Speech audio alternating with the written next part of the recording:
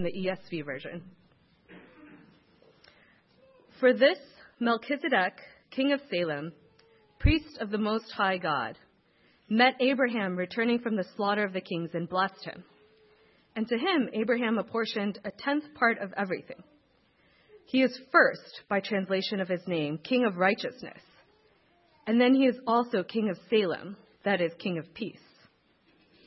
He is without father or mother or genealogy, having neither beginning of days nor end of life, but resembling the Son of God, he continues a priest forever. See how great this man was, to whom Abraham the patriarch gave a 10th of the spoils. And those descendants of Levi who receive the priestly office have a commandment in the law to take tithes from the people, that is, from their brothers, though these also are descended from Abraham. But this man who does not have his descent from them received tithes from Abraham and blessed him who had the promises. It is beyond dispute that the inferior is blessed by the superior. In the one case, tithes are received by mortal men, but in the other case, by one of whom it is testified that he lives. One might even say that Levi himself, who receives tithes, paid tithes through Abraham, for he was still in the loins of his ancestor when Melchizedek met him. Now, if perfection had been attained through the Levitical priesthood, for under it the people received the law, what further need would there have been for another priest to arise after the order of Melchizedek, rather than one named after the order of Aaron? For when there is a change in the priesthood, there is necessarily a change in the law as well. For the one of whom these things are spoken belonged to another tribe, from which no one has ever served at the altar. For it is evident that our Lord was descended from Judah, and in connection with that tribe, Moses said nothing about priests. This becomes even more evident when another priest arises in the likeness of Melchizedek, who has become a priest, not on the basis of a legal requirement concerning bodily descent, but by the power of an indestructible life. For it is witnessed of him, you are a priest forever, after the order of Melchizedek. For on the one hand, a former commandment is set aside because of its weakness and uselessness, for the law made nothing perfect. But on the other hand, a better hope is introduced, through which we draw near to God. The word of the Lord. I get to do something today already that not many people get to do. I get to fulfill two offices: worship leader and preacher. That's a special thing. You don't see that very often. It's a pretty high calling in order to fulfill both. There's very distinct qualifications, character traits, skills, talents, abilities that it takes to be able to do both and to be able to do them well. I'm not saying I did them well. Hopefully. But it's a pretty neat thing. Not many people do that. And there's obviously reasons why. Our gifts are all slightly different. There are lots of reasons over the history of Israel why the roles of priest and king were separate. We're going to be looking this morning at Hebrews 7, in a place where those roles of priest and king are perfectly combined. We've been in Hebrews, looking at our better hope as we sang about, our better Moses, our better high priest. Today we want to look at three things in particular as we unpack this seemingly random character, Melchizedek. We're going to unpack three things: a better king, a better priest, and a better model to follow. A better king, a better priest, and a better model to follow. We're actually going to begin today in Genesis 14. You can turn there if you like, or just take note of Genesis 14, where the story comes from. Because we've been talking in the past weeks and skirting around, and all the people who've preached on it have kind of just nicely avoided Melchizedek for you, so it leads up to me, and I get to talk about Melchizedek.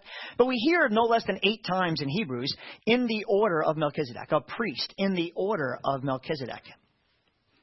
So let's see where this comes from. So in Genesis 14, we have this story which unfolds with three primary characters.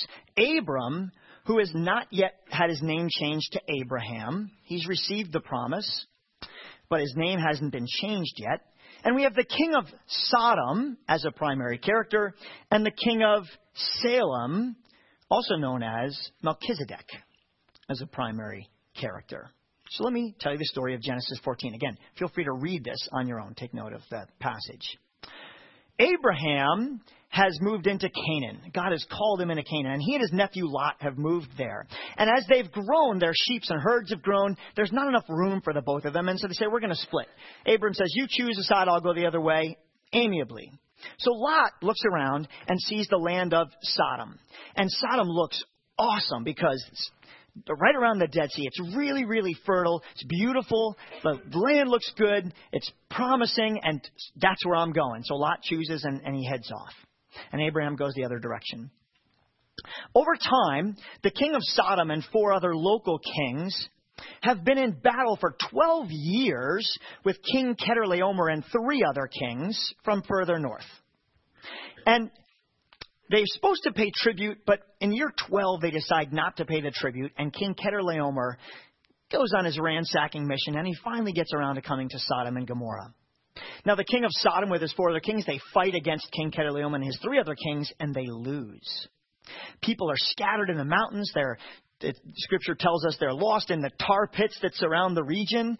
But in essence, all of the people are taken, and they head off with Chedorlaomer, and he takes them as hostages and prisoners, and all of the booty, all of the bounty, all of the plunder of Sodom and Gomorrah goes with them, including Lot and his family, Abraham's nephew. And so Abraham, being the righteous king that he is, the great leader that he is, takes all 318 of his shepherds with him, and away they go. And they pursue King Chedorlaomer, who's just defeated 5 kings. They pursue him, they catch up to him, they defeat him in battle completely, taking back all of the people and all of the goods. Everything comes back with them. That's got to be a lot of stuff. Back they come. And on the way back, there's an encounter where Abram, bringing back all of the people and all of the goods, is met by the king of Salem and the king of Sodom. The king of Salem, now don't let me confuse them. If I say the wrong one at the wrong, hopefully you'll know which one I mean. I've done that several times in my practice rounds here. The king of Salem and the king of Sodom. Now the king of Salem, for background here, is Melchizedek. His name Melchizedek, literally meaning king of righteousness. And the place he rules, Salem, he demonstrates he is the king of peace, the king of Salem, as in Jerusalem. The king of Salem, king of peace. And we're going to see that he's going to be associated here with giving. We'll talk about that in a second. The king of Sodom, on the other hand, we've said this land is beautiful and fertile and awesome to look at. But it's also associated, if in your memory of old Bible stories, you might remember Sodom and Gomorrah. The city of Sodom is associated with great wickedness. If you want it, take it. If you want to experience it, go for it. If you want to have it, possess it. This is the mentality of the city of Sodom. Taking what we want, grabbing hold, pulling in. Melchizedek now, the king of Salem in particular, has no mother or father listed, as we read in Hebrews as well. No birth or death associated with him in the stories. He's kind of timeless that way. And he's a king of righteousness and a priest, it says, of God Most High. We're unpacking our better king first, so let's leave it at that. What does Melchizedek do? We have an offer now as Abraham is met by the king of Salem and the king of Sodom. And he's offered something from both kings. First, Melchizedek comes, the king of Salem, the king of peace and righteousness comes. And he offers, in particular, 2 things. First, he sets a table before him. There's this definitive picture of Melchizedek coming and setting a table before his enemy, the king of Sodom. So he comes and sets a table before his enemy. And then he offers, Genesis 14 tells us, bread and wine. Food, a meal, bread and wine, suggesting in part a covenant or an agreement in part, but also sustenance. He's just come back from battle. I offer you bread and wine. Hey, now he had plenty of booty, plunder, but he offers him bread and wine. So there's more to it than just sustenance. Melchizedek doesn't stop there. He also mediates a blessing. He gives a blessing. He does nothing to take anything or demand anything from Abram. Now, in contrast, the king of Sodom comes and says, I will take all the people that are mine. And probably rightfully so. There is people, but Abraham is rescuing them. But he says, I'll take all my people, probably including slaves and all the other pieces to the puzzle with who he would take with him. He says, I'll take everything, but I will let you take all of the booty, all of the plunder, all of the goods, all of the wealth, all of the cattle, all of the everything else that you saved, you take for your own. I'm offering it to you. Abraham has a choice. Abram has a choice. In essence, the choice is, do I associate here with the king of Salem, peace and righteousness? Do I associate with the king of Sodom? The king of wickedness here in part. The king of taking. One king offers riches and goods, but ultimately takes. One king offers peace and blessings. In 1 Samuel 8, and again, you don't have to turn there, but jot it down if you want to see the passage where this comes from. In 1 Samuel 8, the people of Israel are offered, in essence, the exact same option. After Judges, that we just finished a sermon series on, after Judges, the people say, we want a king.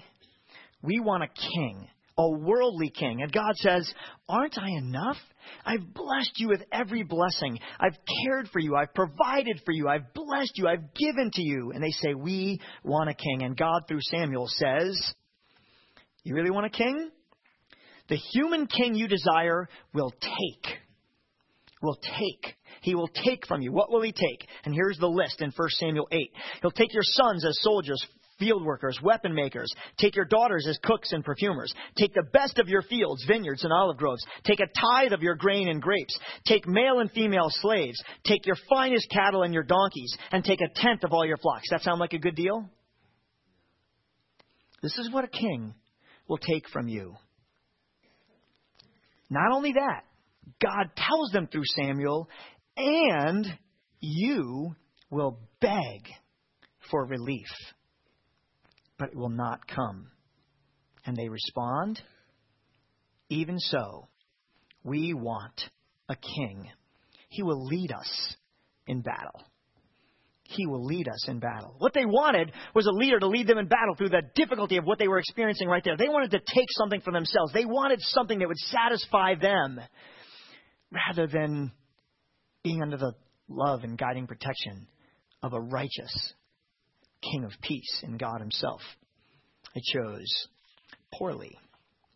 Abraham has a choice to make. Who does he choose? Who will he align himself with? Well, he chooses here in our passage to align himself with Melchizedek, the giver. How do we know? Because Abram himself gives something to Melchizedek. He gives him a tithe. He gives him a 10th portion of everything he gives. Melchizedek had given him a meal, bread and wine, set a table before him and blessed him. And now Abram responds by giving a 10th of what he had, we could say, earned, but he gives it to Melchizedek. How does he turn his back on the king of Sodom, the king of wickedness, the king of the world? In very stark contrast, he says, I will refuse to take anything of value from you. I will take nothing, not even a shoelace, the passage tells us. I will take nothing from you. And he tells him exactly why. Lest you will be able to say, I made Abram rich. I will take nothing from this king of wickedness, the king of the world, we might say. I will give to the King of peace and King of righteousness. So he's made his choice. Church, which king will we serve? We have a choice to make, and it's a very real choice. Will we take from the kings of this world? Will we greedily grab at the spoils, the booty, the goods, the gain that this world has to offer? Ultimately, grabbing for those good things will lead us, like in 1 Samuel, to begging for relief when we find the things of this world cannot possibly satisfy. And they leave us empty, as they always do. Everything good will have been taken away from us. But we have a choice. We could also choose to give to the King of righteousness, the King of peace, who has given freely to us. And I'm speaking of Jesus, our better King. See, Melchizedek was a king who pointed to Jesus in his work. The King of righteousness, the true King of righteousness and the true King of peace, who set a table before his enemies, who brought bread and wine at the Lord's Supper. He broke it and gave it. Jesus didn't take except to take his own life and give it to us. The bread broken was his body broken for us. The wine poured was his blood poured out, given to us. We have a better King who gives a better blessing, a better offering.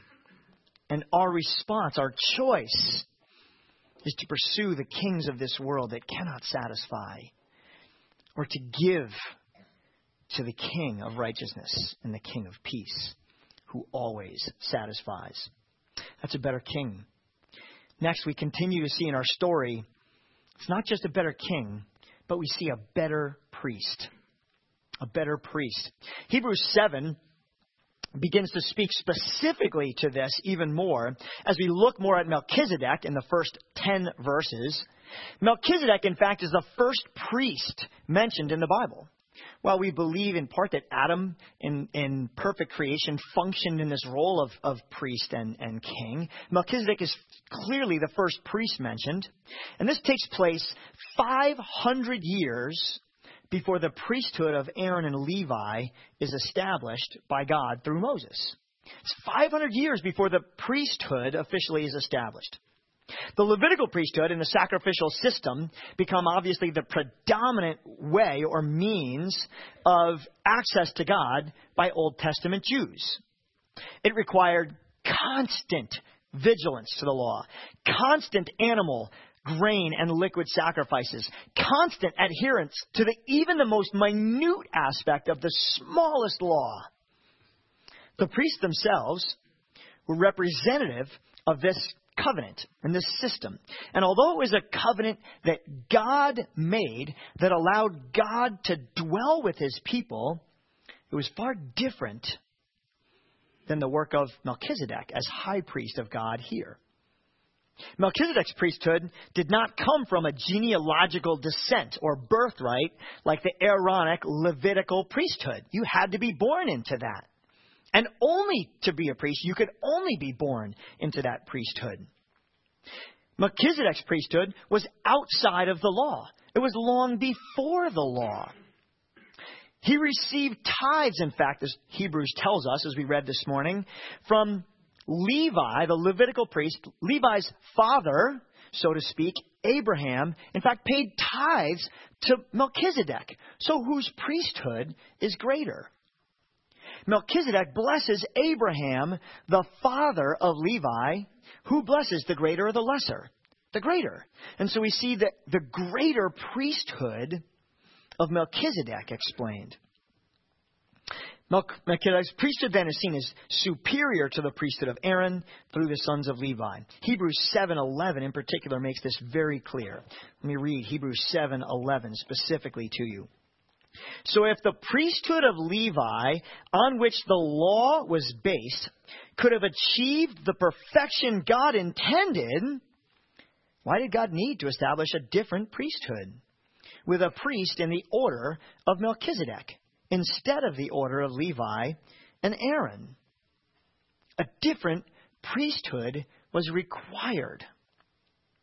So let me ask you as we unpack this further, which priest are you following? Which priest are you serving? The temporary, earthbound sacrifices of duty or adherence to the law? Are you trying, as we sang, to do it on your own? In my men's group, we've had this constant battle for years as we do accountability, keeping each other accountable to the things that put us on the path of meeting and interacting with God relationally. And we keep each other accountable to things like reading our Bible and praying. But how easy is it to become legalistic in that pursuit of me trying to earn something? Did you read your Bible this week? No, I didn't. No, I feel terrible about myself. I'm a terrible person. Did you pray this week? I only prayed 16 times. I didn't pray 20 times. I'm so bad. You guys keep me accountable. This is a battle because praying or reading or checking off the boxes or doing does not earn us anything. Does it put us on the path of encountering God relationally in a powerful and meaningful way? Absolutely. But we have to be so careful about this ritualistic pursuit of God by checking boxes. You, if you allow me to say this, do you think you could possibly be good enough to approach God? Do I think that I can be good enough to approach God? Then why do I approach life this way so often? Why do you? I had a friend worked with me at Mount Greylock years back, and he looked at Scripture from a Swedenborgian perspective, which I won't get into. But in essence, if you're good enough, you get to heaven. I asked specifically, well, what's good enough? His response was about 51%. If you're more good than bad, then you'll get into heaven. You've worked at it. You've done your part. Now, we wouldn't be so brazen to say, if I'm 51% good, I'm pretty good. But we actually live our lives this way. That if the balance of my life is good, I've measured up. Why did God establish a better priesthood? Because it is impossible for the law to save us. We need a better priest. For the law, verse 19, never made anything perfect. Folks, you will never be good enough. I'm sorry to have to tell you that. Stop punching the air. Stop trying to justify yourself. You can never atone for your sins. You could be 99% there, and it's not good enough. There is no one righteous, no one who seeks God. You will never be good enough, but there is a better priest who can lead you there. Jesus, our priest, like unto Melchizedek, with no beginning and no end, called by God to mediate peace and a blessing with a priesthood higher than the Levitical priesthood. Where does his authority come from? I love this. From the power of a life that cannot be destroyed. Let me repeat that. Where does Jesus' authority come from? Verse 16. By the power of a life that cannot be destroyed. Jesus Christ, who lived, died, and defeated death and rising again. Jesus' authority comes from the power of a life that cannot be destroyed. Jesus' priesthood then is forever. He gave his life and continues to give as he mediates in heaven for us before the Father. With no need to sacrifice for his own sins, his perfect righteousness, his perfect sacrifice are the guarantee of our better hope.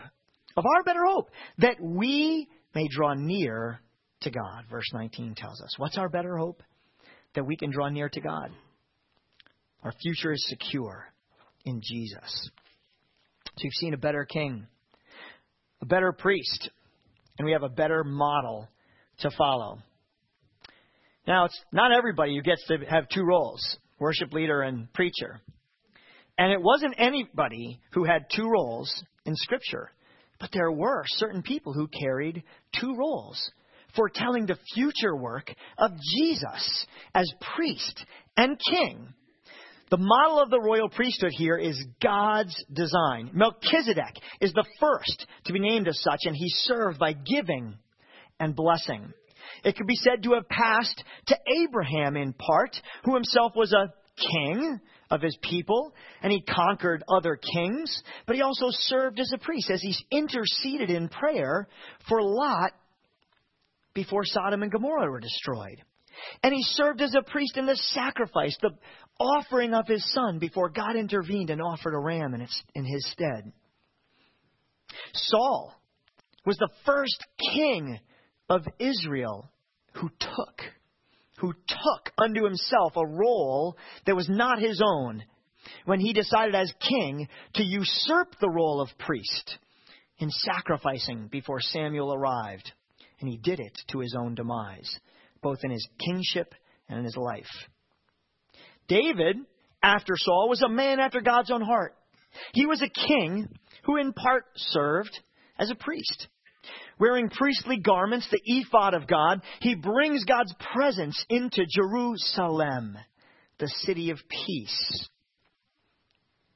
David in Psalm 110, while speaking about his son, speaks prophetically about a future greater son or descendant of David who would be a royal priest forever in the order of Melchizedek. And we read that in Psalm 110. Jeremiah 9 speaks of a king who enters the temple as priest. Zechariah 6:12 speaks of perfect harmony between the priest and the king. And I want to read this for you. It's a beautiful passage. Zechariah 6:12. This is what the Lord of heaven's army says. Here is the man called the branch. He will branch out from where he is, and he will build the temple of the Lord. Yes, he will build the temple of the Lord. Then he will receive royal honor and will rule as king from his throne. He will also serve as priest from his throne, and there will be perfect harmony between his two roles. Now, I'm fulfilling two roles, but there's not perfect harmony between my two roles. And I don't even know what it means to have perfect harmony, to see those roles come together beautifully. But we see it. We see it in Jesus, our Lord and Savior. And Hebrews 7 looks back to Jesus and looks present and future to Jesus in this role as royal priest who gives to redeem a people. A priest king who saves and blesses. A priest greater than Aaron or Levi. A king greater than David or Solomon. A forever priest who can hold our forever securely. And a mighty king who doesn't take, but gives his own life freely for us. How is that a model to follow? Should we really emulate that? 1 Peter 2:9 says this. But you are a chosen race. You are a royal priesthood, a holy nation, a people for his own possession, that you may proclaim the excellencies of him who called you out of darkness and into his glorious light. You are a royal priesthood. You are kingly priests, folks. As Melchizedek gave and blessed, you give and bless. As Jesus gave his life, you give your life, body and blood. We don't take for ourselves. We don't look out for ourselves, as hard as that is to say. We don't fight for ourselves when every ounce of us wants to fight for ourselves 100 times a day. That's serving the kings of the world. And our satisfaction will come in that here and now. But folks, our calling is to give. We give. We give our time and our energy, sure. We give our talents, absolutely. But how about our hearts? As we give, do we give our hearts in love to the people around us? Do we give our hearts in love to our Savior and Redeemer? Do we give our minds completely and let them be transformed by the Holy Spirit? Do we give of our will, what I want to do, how I want to be fulfilled? That's serving the kings of this world. Serving the King of peace, the King of righteousness, is giving those things over back to Him.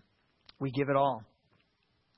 And we serve as priests of a new covenant, a better covenant, by which we can eternally draw near with confidence to God. Like, catch this. A better covenant by which we can eternally draw near in confidence to God. Does that blow your mind? Brian Gill from Williamstown, Massachusetts. I can draw near with confidence to a holy God eternally because of the work of my faithful royal priest.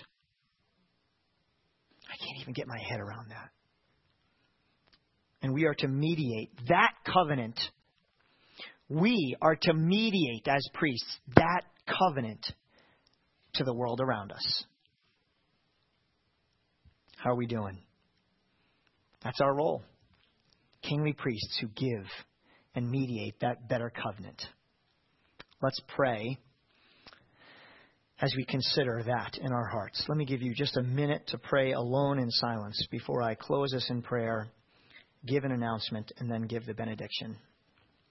Give you a couple minutes.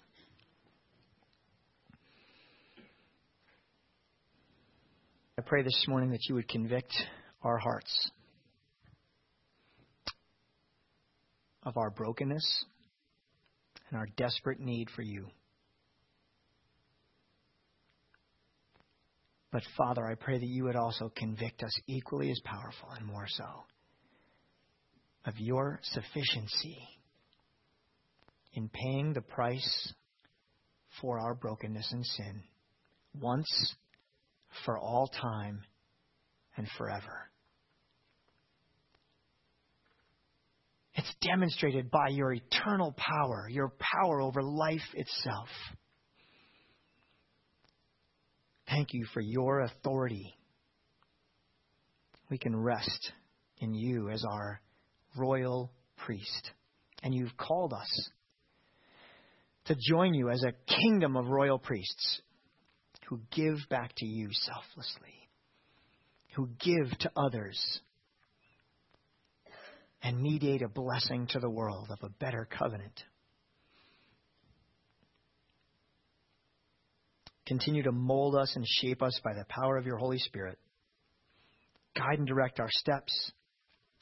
Guide and direct specifically, Lord, our next steps in changing to be more like you. Father, convict us. How ought we to serve you? How ought we to mediate that better covenant to those around us? In the store, in my home, in our work, at our school. Change those places, Lord, not just this place. Change those places. And start with our heart. Thank you for our time together. Thank you for what you're doing in our church. We look forward in anticipation to the Holy Spirit Encounter weekend next weekend. We pray that you would work mightily in us. Do a miraculous work. Thank you for what you're doing in growing our church and our hearts as well. In your name we pray. Amen.